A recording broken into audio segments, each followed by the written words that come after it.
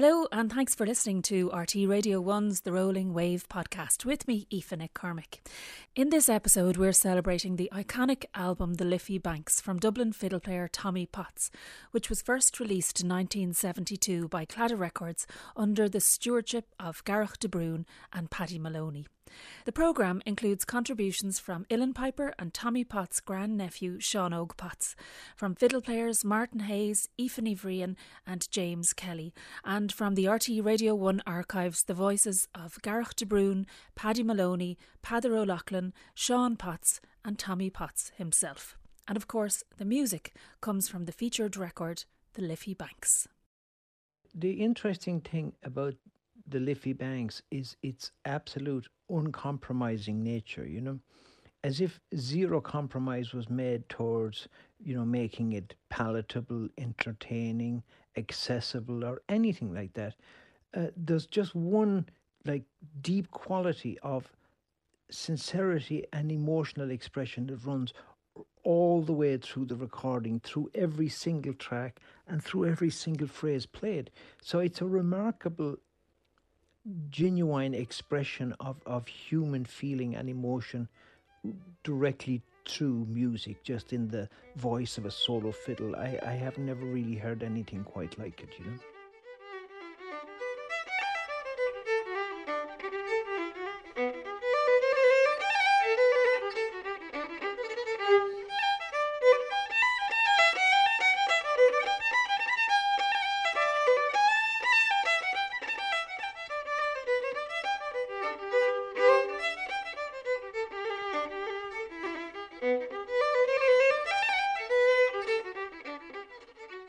It was a difficult thing. He struggled with the concept. He struggled with the idea of professional art. To him it was a spiritual, deeply individual thing. So, but the sound in the Liffey Banks, the recorded sound is quite beautiful, and it has delivered some of the most iconic pieces of traditional music that are still being celebrated 50 years later. You can hear in the music the way the man thought. I mean, you listen to Blackbird, it'd break your heart. It's the truth of it, it'd break your heart.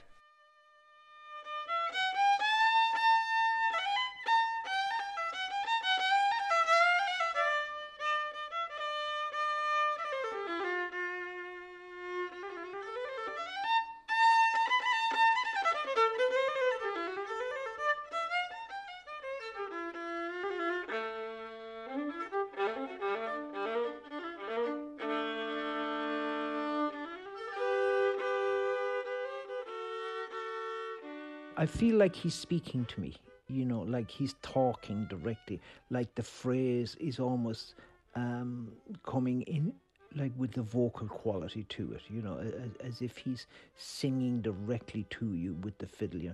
The phrases have that kind of vocal quality to it, and they're certainly kind of an emotional contour built into the tune, that I suppose in a way represents a kind of an abstract narrative, But I remember being in the kitchen at home, listening to this music, and it was The Drunken Sailor that really caught my attention, probably because it was a tune that I recognised and that I really liked.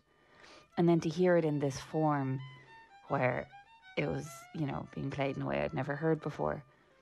And I think just because of the dark tones of G minor on the fiddle, I think I was just intrigued that somebody had broken the rules, if you could call it that, and was playing it in this way.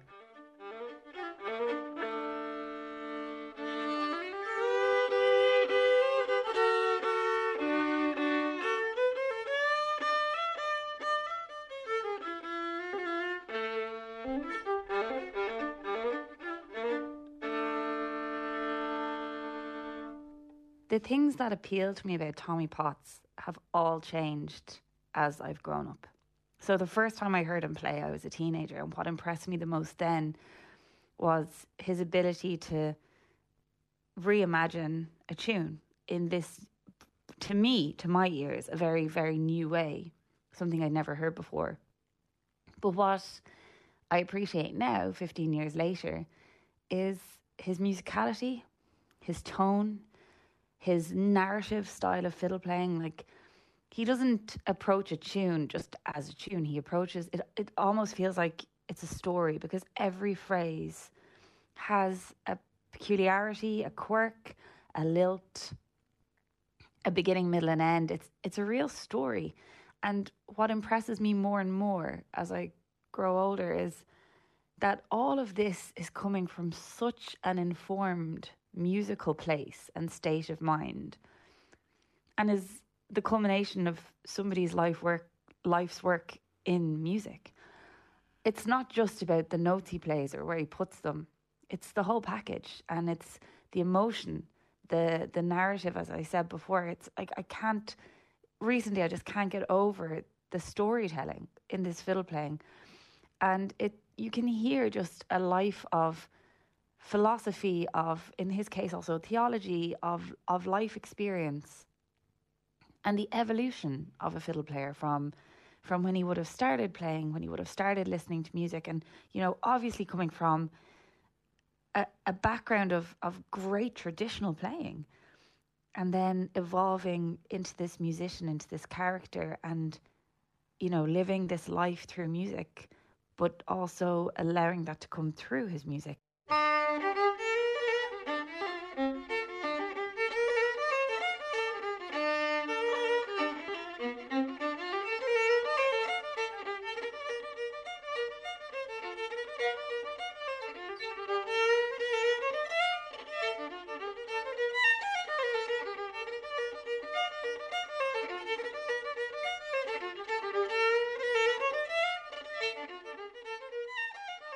My father spoke with him very lovingly, but he also explained he was a tortured kind of soul in terms of he struggled with the contradictions in life, I suppose, as we all do, particularly today. But he saw his music as a gift from God, or, you know, this unrealised sort of search for beauty through his music. Playing, it's so personal in me. It moves me so deeply, like, you know, emotionally. In fact, I've often said a whole host of other things in nature, in the world, like a fine man, a fine woman, good health, sylvan beauty. All these things are just a poor reflection of what is to come. Now, such as it is, and for what it is, mine is Irish traditional music, and I've said to myself, I must conform with what God has laid down. If this and that, what I'm talking about, is a poor reflection, it would be awfully stupid to do anything that would militate against realising the perfect thing.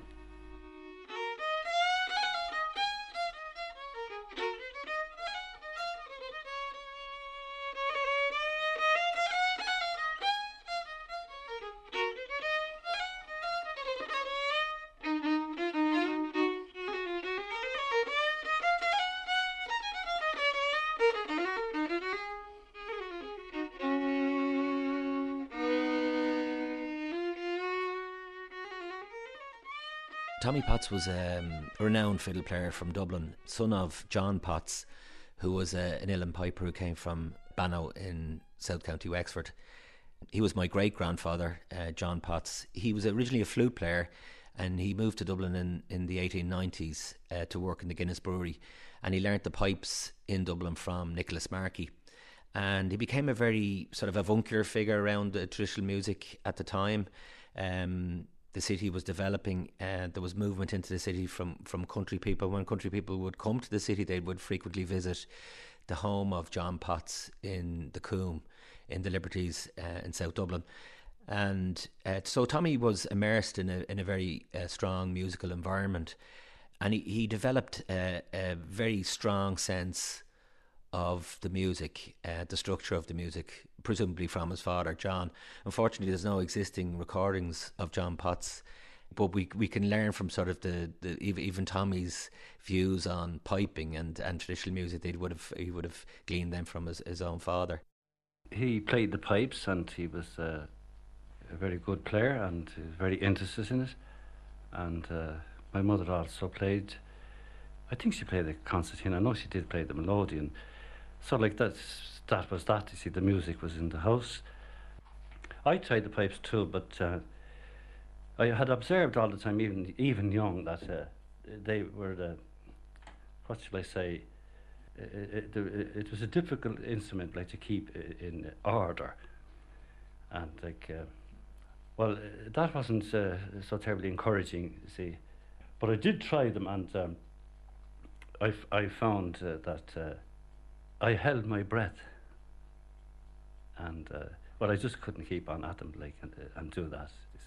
And I couldn't control it. So then, around this time, we were visited by, certain fiddlers. Best known of them was Mrs. Shears and Luke Kelly, and these impressed me, and this is, I suppose, how I got to be interested in the fiddle.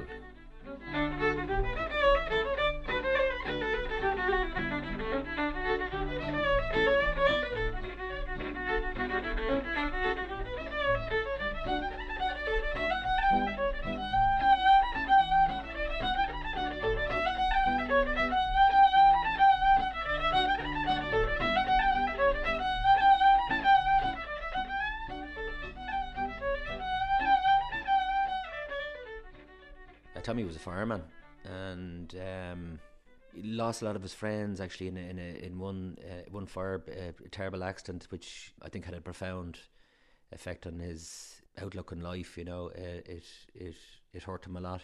He subsequently worked for Dublin Corporation, and he was married to a lovely woman, Nellie Cullen from County Waterford. And again, when he lost her, he lost a key part of his own self, and he was very mournful for the remainder of his years. And he spoke a lot about death. He spoke a lot about the afterlife, and while his passing, I think in 1980, I remember my father was very saddened and shocked that he passed, but he died in sleep. And I remember them celebrating the idea that he had a peaceful sort of passing, which he would have appreciated, because he thought an awful lot about our mortality and existence.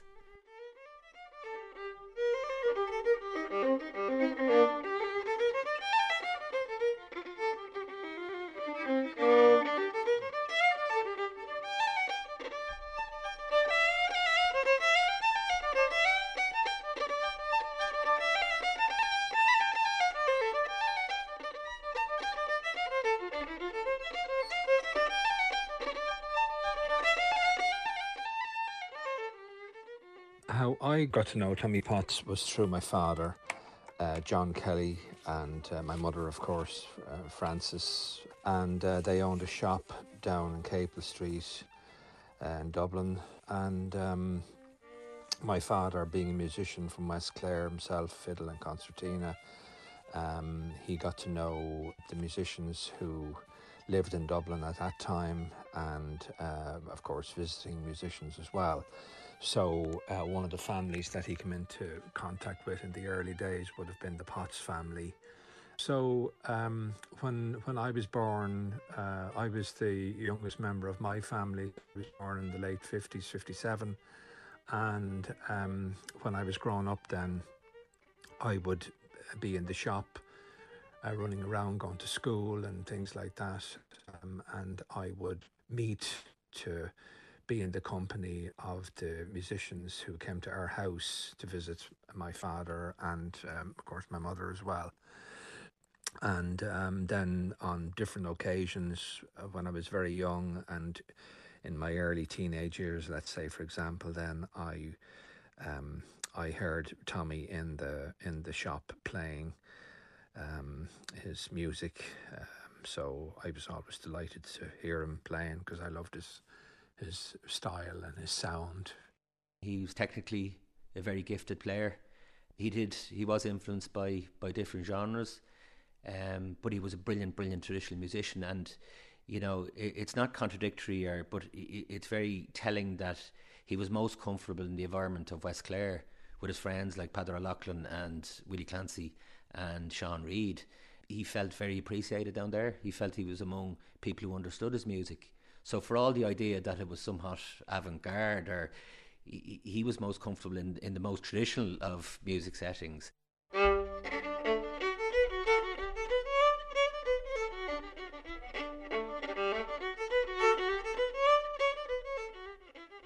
I was a child in the house, like living down in County Clare, when Tommie Potts used to visit our house. So as a young child, I encountered him, but I wouldn't say I had a relationship with Tommie Potts, or that I actually really knew the man. Although, from a child's perspective, you could see, a certain amount, I suppose. He was a very serious individual, that's for sure.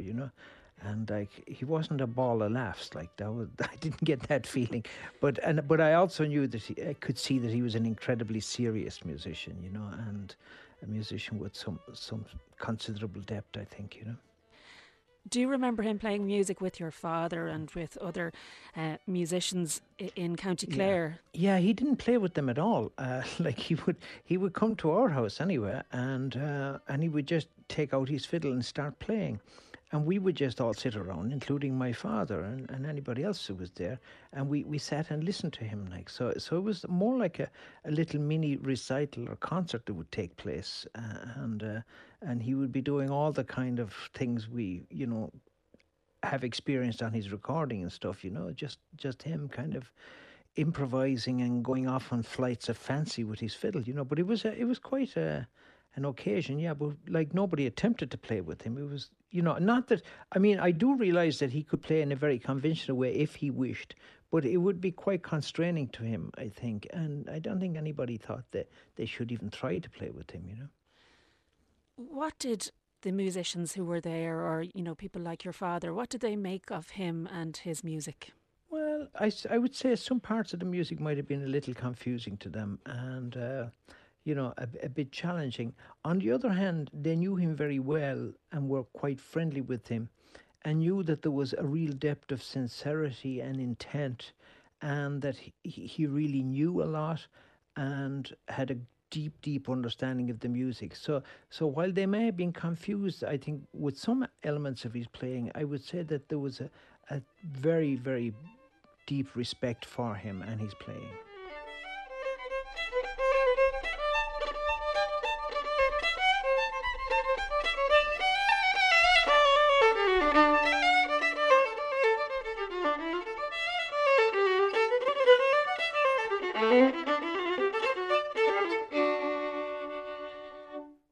It had lots of things that a lot of people didn't like. He used to break time. In fact, he taught me the last night I met him. He said he got a great kick out of what Willie Clancy taught him once. He said, "Potts, you're the only one I know who can break the time in music and get away with it." He did lose time. He did play extra bars and short bars, and then he played perfect tunes. And his tone was great. His bone was immaculate. I don't think anyone could do it. And even up to 3-4 weeks ago when he died, his fingers were perfect. He played and he prayed and he cried. He did all the things that I would expect him to do. Then again, I can't see what Tommie saw. I don't think anyone can.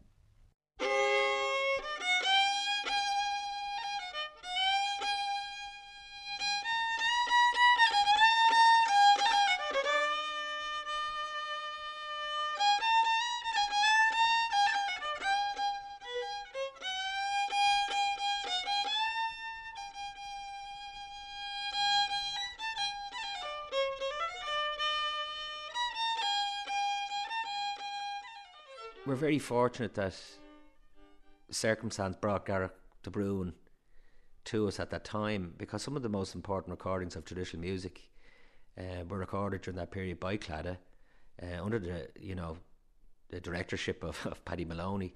And if you look at the Liffey Banks and the Star Above the Garter and recordings of that nature, which were so privileged to have, to be able to access today. He was a deeply religious man, and he felt if he made a recording he might be guilty of the sin of pride. And he actually had twice agreed with Seán Óg Potts that he would go in to play on the job of journey work, and just didn't turn up. And so I asked him if he would, and surprisingly, he said yes, and even more surprisingly, he came and did so. And he came down to Claddagh because I thought it was better to do it in a house than in a recording studio, that it wouldn't make him quite so nervous.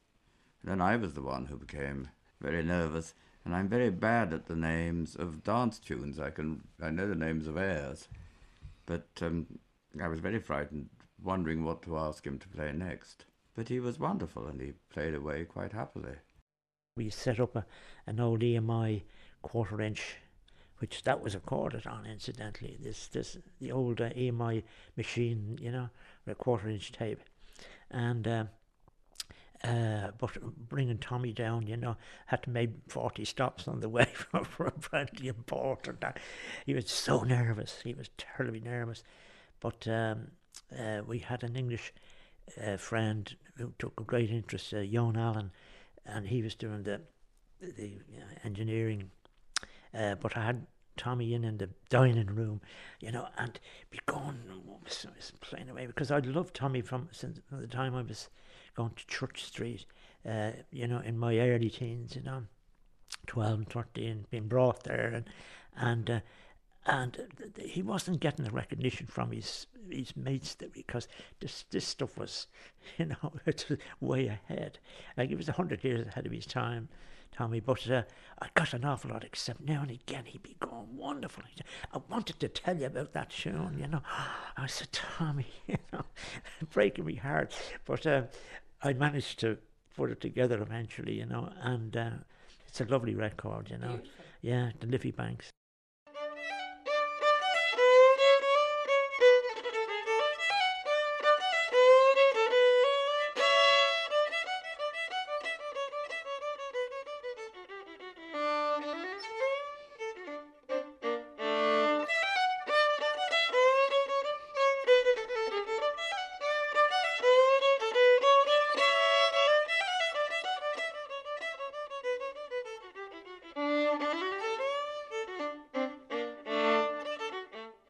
I started transcribing The Drunken Sailor when I was 15 years old, and by the time I was 20, I had transcribed the whole Liffey Banks.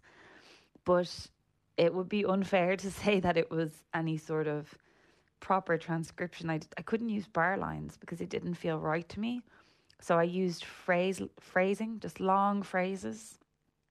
And, I didn't even put stems on the notes.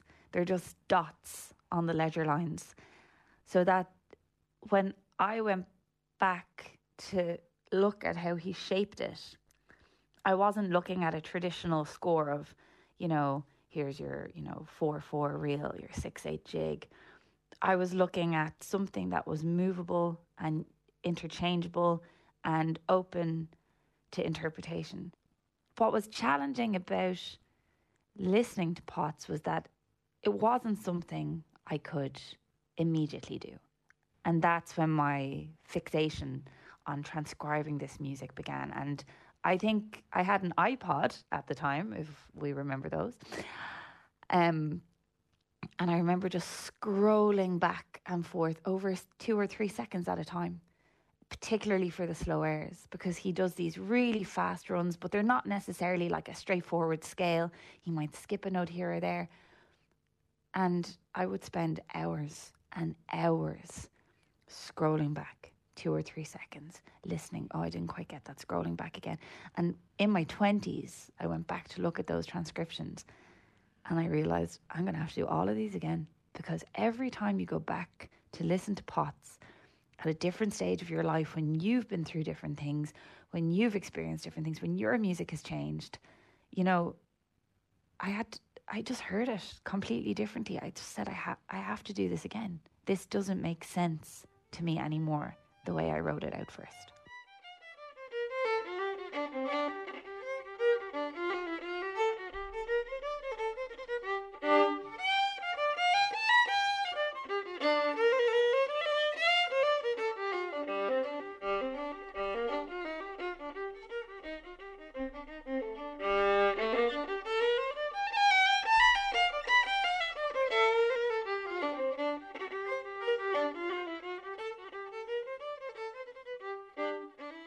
The funniest thing about the version of The Drunken Sailor on the Liffey Banks that struck me as a teenager is that there's, you know, a certain turn in the tune where I remember thinking to myself, oh my God, he just made a mistake. And as a teenager, you know, you listen to pop recordings, rock recordings, classical music recordings, traditional music recordings, like an abundance of music. And it's all perfectly produced, perfectly packaged, perfectly delivered. And as, you know, a young musician, that is what you aspire to achieve, perfection. And you don't realize at that point how ridiculous and unattainable that is in a live performance situation. And I remember thinking, like, oh my God, how did they ever allow that on the record? He must have been so upset, so mortified that he made a mistake. And, you know, it couldn't be further from the truth. It is one of the most incredible renditions of The Drunken Sailor that I've ever heard. It's so beautiful, so expressive. The way he uses the instrument in terms of broadening the range of the tune is just mind-blowing. And his variations and ornamentations, I remember sitting in my bedroom transcribing his version of The Drunken Sailor, because when I tried to play it by ear, not only would I get confused and frustrated at times, but it genuinely felt like my hands were playing on ice and I was just slipping and sliding all over the place, because for me to pick up a tune was no bother. Like any of us growing up in a house full of traditional music, God, you could listen to a tune once or twice and definitely have the bones of it, maybe even be able to play it back. I had never encountered this level of frustration, but also admiration that somebody had done this.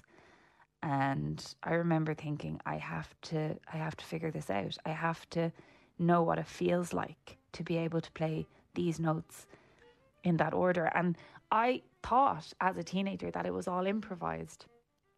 I learned later that it was all very much figured out. And part of me wonders if that little slip in The Drunken Sailor is a moment of inspiration or improvisation from Potts, where the finger just didn't land where he wanted it to, because that often happens when you take the risk. That is when you're more likely to have a tiny slip, but it's worth it because it's the music that comes through, not the tiny slip. That's not what people remember. And, you know, it's funny, I have to really listen for that slip now. Whereas when I was a teenager, coming from that sort of ideology that perfection is everything in music, that was the first thing that struck me. And now, you know, it's something that I find really beautiful in that track.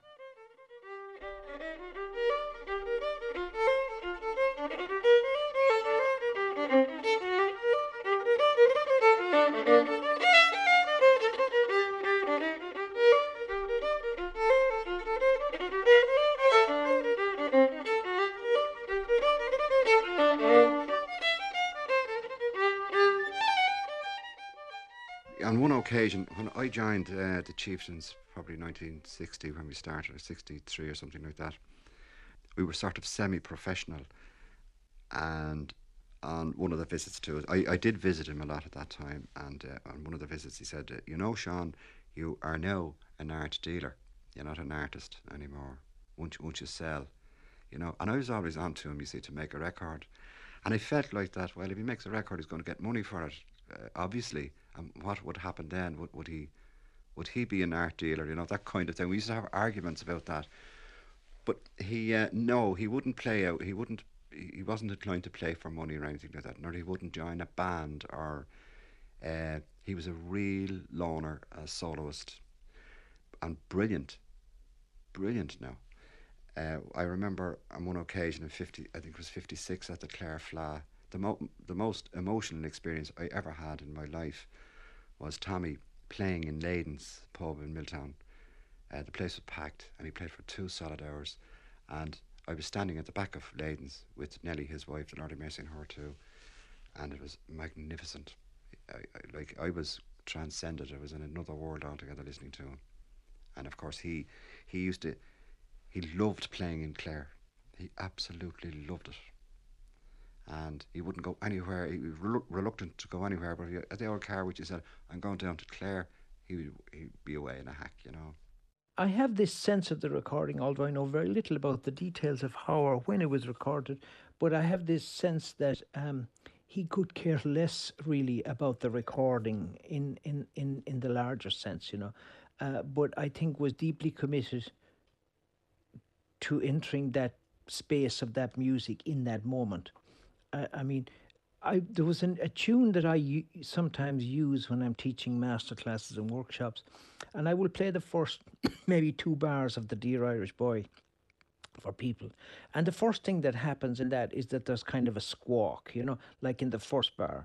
Now, any musician I know today, you know, if when you put your fiddle up to your chin and you make a mistake in the first bar, you will stop and start again, like for certain. Now, maybe if it was in the last bar of the tune, you mightn't, you know, you'll keep going and you'd say, you look at the mistakes are part of it. But to make a mistake in the first bar or to have a fiddle squawk, like right in the first few notes, you know, would mean that you would naturally stop and say, I'll do that again.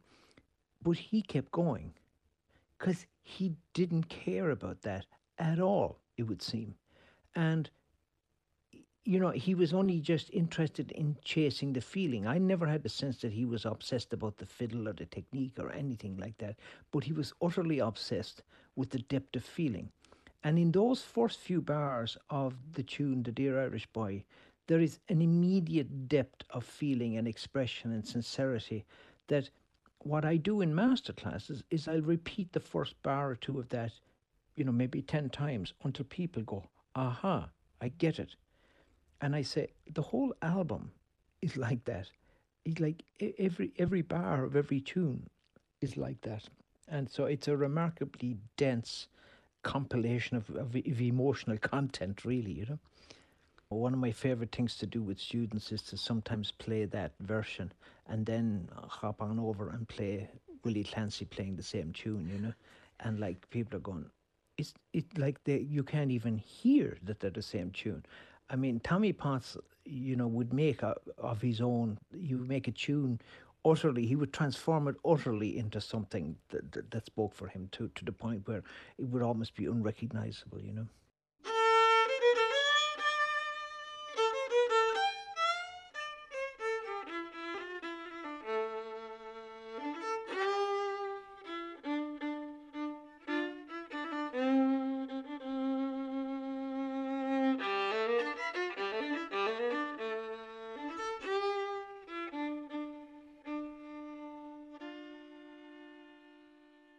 I loved the tone of his fiddle playing, and I also loved the pacing of his ornaments. When he'd play, I'd watch him because I was very interested in, you know, bowings and bow directions and bow arms and bow grips, bow movements, all that kind of stuff. So I'd watch him playing, let's say, in the shop. He appeared to me to be a very animated person when he played. His arm, the arm itself was very animated, moving upwards and downwards and sweeping across the fiddle. And when he put his head on the chin rest of the fiddle and he moved his head back and forth and his hair fell down over his brow and he seemed to drift off into some dream world while he played. So I just thought that was fascinating.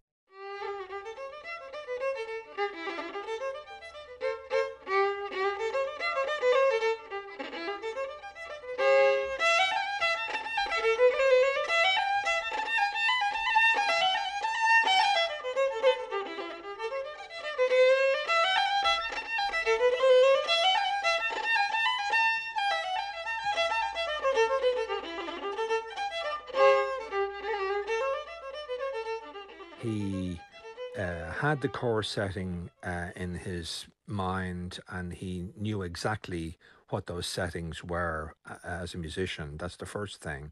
Because in other words, if you don't have the chord setting as a reference when you play, then you don't have that reference, you know, when you're trying to play the tune.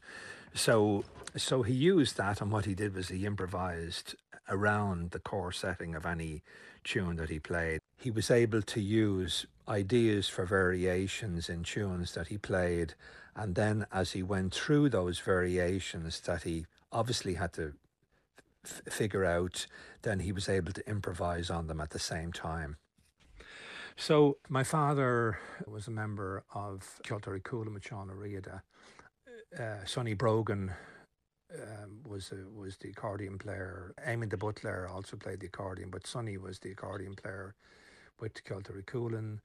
And Sonny used to play Ag Scapan na Gletti, the Toss the Feathers, and I'll just play a little snippet of Sonny's version.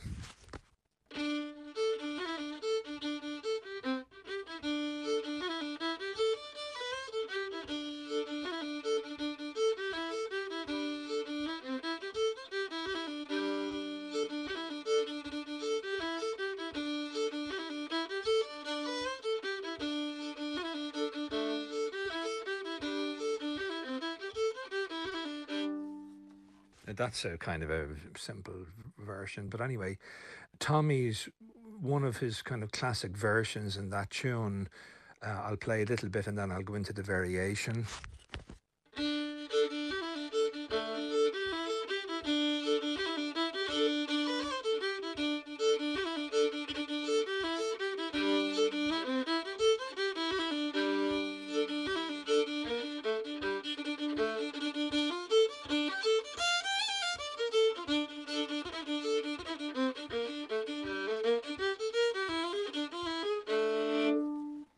It's just a completely different tune at that point. I learnt Gareth Barry's jig from my granddad Dinny, who grew up in the Rath, out near Fingal. So for me, Gareth Barry's was a tune that was, you know, one of those tunes that you play your whole entire life, and as a child you would almost say it's a bit of a beginner's tune, you know, everyone can play that tune. And then I heard Tommie Potts play it. And I thought, ooh, how wrong was I to ever think that any tune is simple. What struck me about his way of playing Gareth Barry's are his, well, they're like arpeggiated improvisations, but obviously probably not improvised, probably very much worked out at the end of the first part, because he starts with the second part of the tune. And I felt that there was definitely something in there that to me resonated very strongly with the way Bach wrote for solo violin. So like his jig in the second partiita in D minor, for example. And there is that sense of feeling within the intervals, that some intervals when you play them can be quite uncomfortable to play and kind of give you that kind of gnarly feeling of, oh, that kind of sounds a bit weird. And that's exactly what his variations in those tunes made me feel. And I loved it.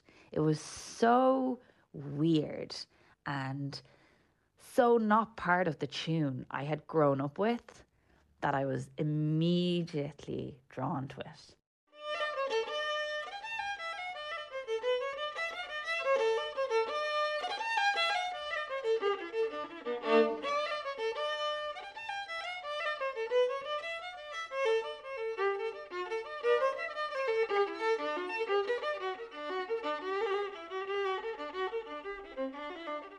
And then he goes into the Gander and the Pratie Hole, and then into the Rambling Pitchfork. And the Rambling Pitchfork for me had absolutely nothing to do with the tune, the Rambling Pitchfork, that I grew up having learned and played.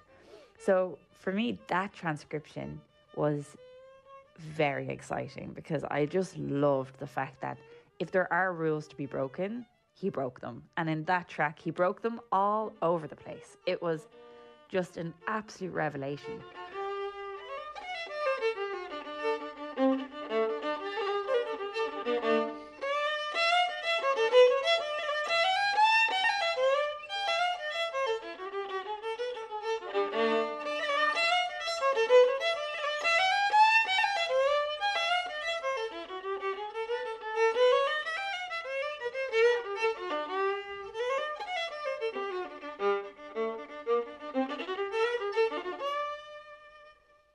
any influence that Potts had musically doesn't even enter your mind, because the first thing you hear when you listen to the Liffey Banks the first time is, what? You know, like, you don't, there's actually times where you don't hear anything because you're just like, you're still trying to get over the last phrase he played. You know, I think for me, it took me a while to be able to focus in on any sense of, oh, where might that have come from? Or I wonder what music he was listening to when he came up with, you know, his version of that tune.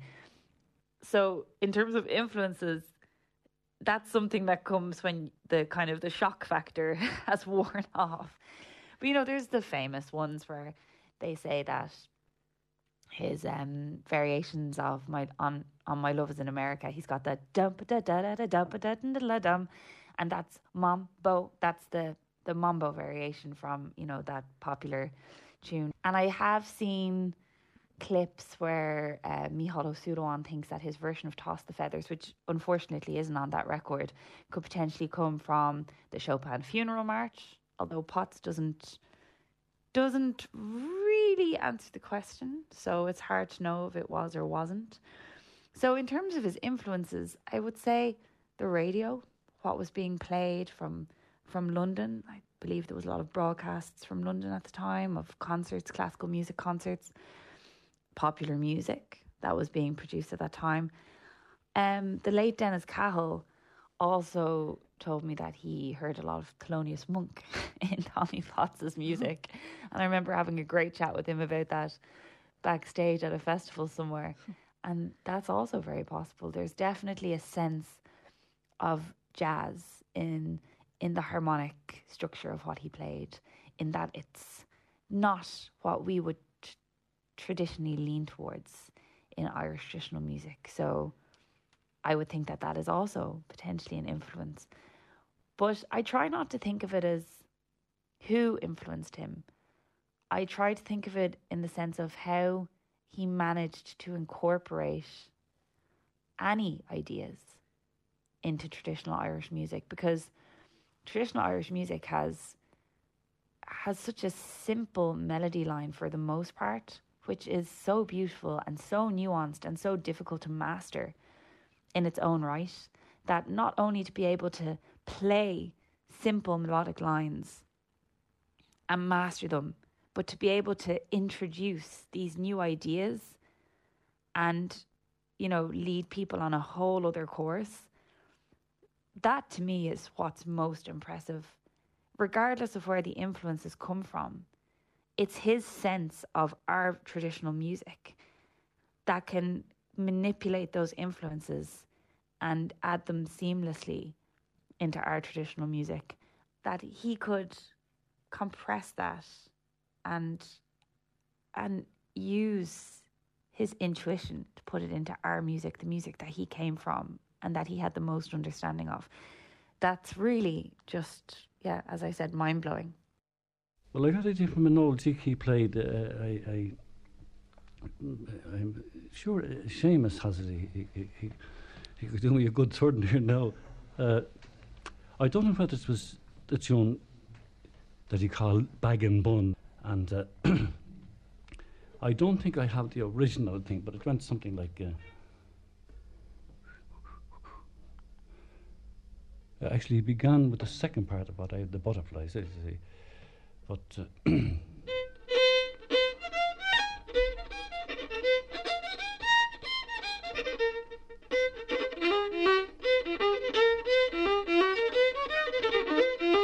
something like that, but not exactly. But I consider the butterfly a new tune. It's just I got the idea from that one.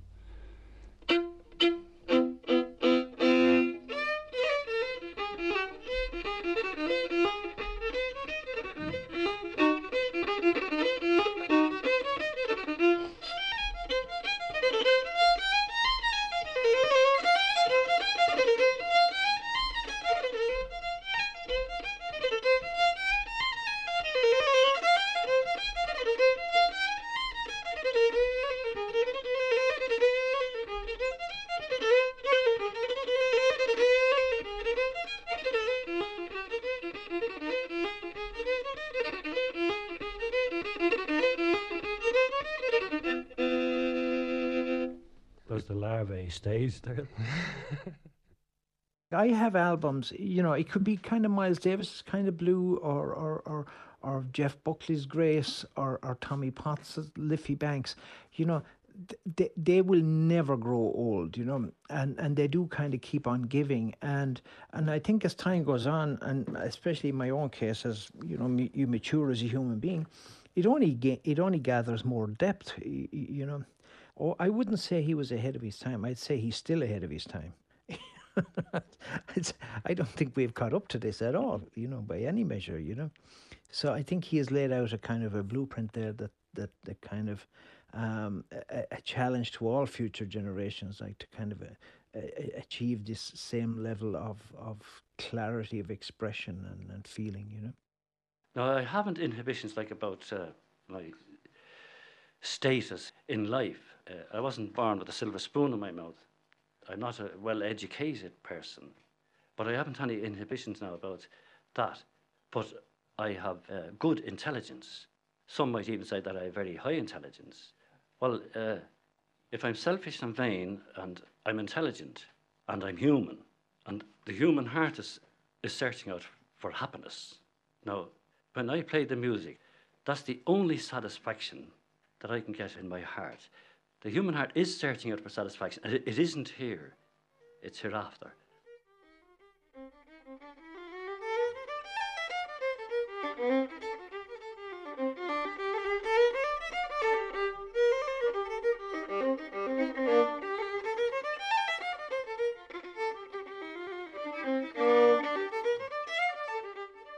And thanks for listening to the Rolling Wave podcast with me, Aoife Ní Bhriain. For rights reasons, the music here is shorter than in the original broadcast. So if you'd like to hear the longer versions of the tracks, you can go to rte.ie/radio1/The Rolling Wave, or indeed you can go to the album itself, The Liffey Banks. This programme was first broadcast on the 18th of December 2022. Until the next time, Gura Míle Maithí agus Slán.